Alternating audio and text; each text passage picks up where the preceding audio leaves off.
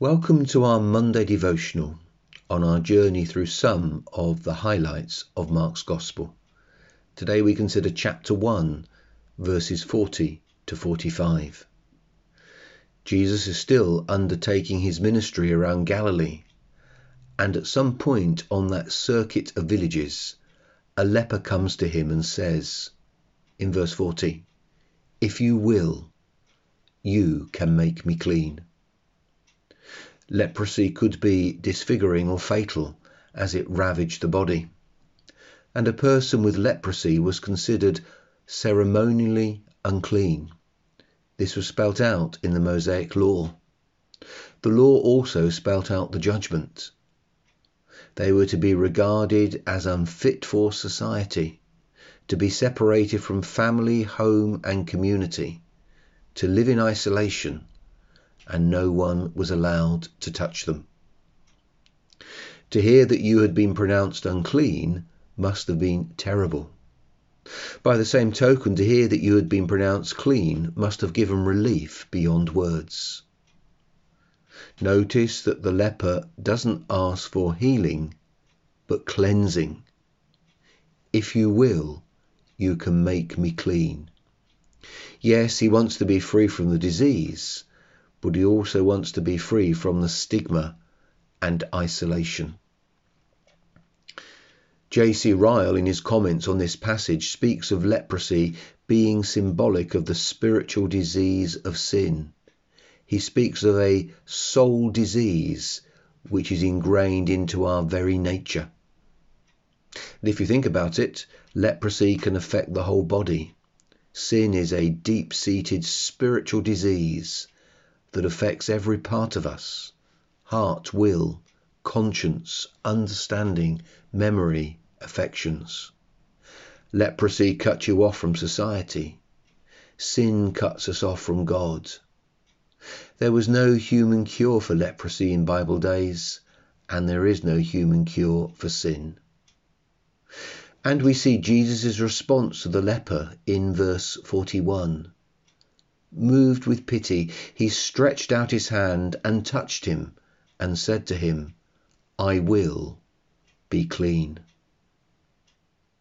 The literal translation of moved from the New Testament Greek is having been moved in his gut, his inner being.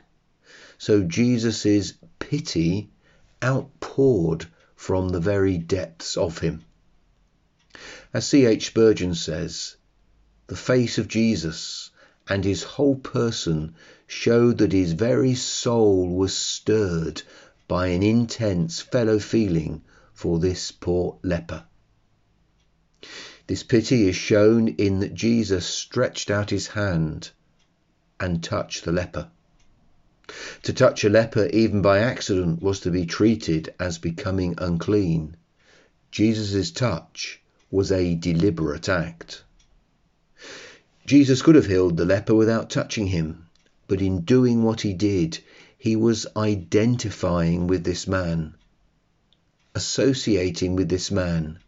He was saying, "I am prepared to come by choice what you are by nature, a man under the judgment of the law.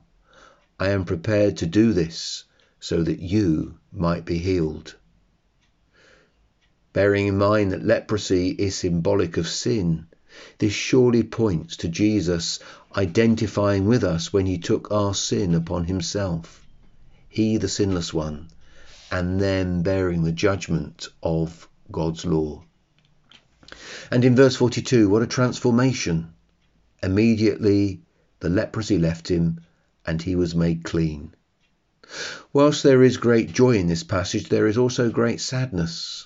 In verses 43 and 44, Jesus sternly charges this man to say nothing to anyone. The sadness is in verse 45. We read, "He went out and began to talk freely about it." For all of his faith, in verse 40, this man did exactly what Jesus urged him not to do.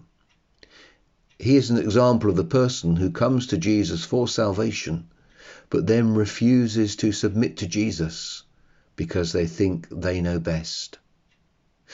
Jesus had a strategy for advancing the kingdom of God. He determined how it would be advanced, at what pace, and that included sometimes people keeping quiet about who he was. This man thought he knew better than Jesus. But the Lord's work should be done in the Lord's way, according to his word. Join me on Wednesday.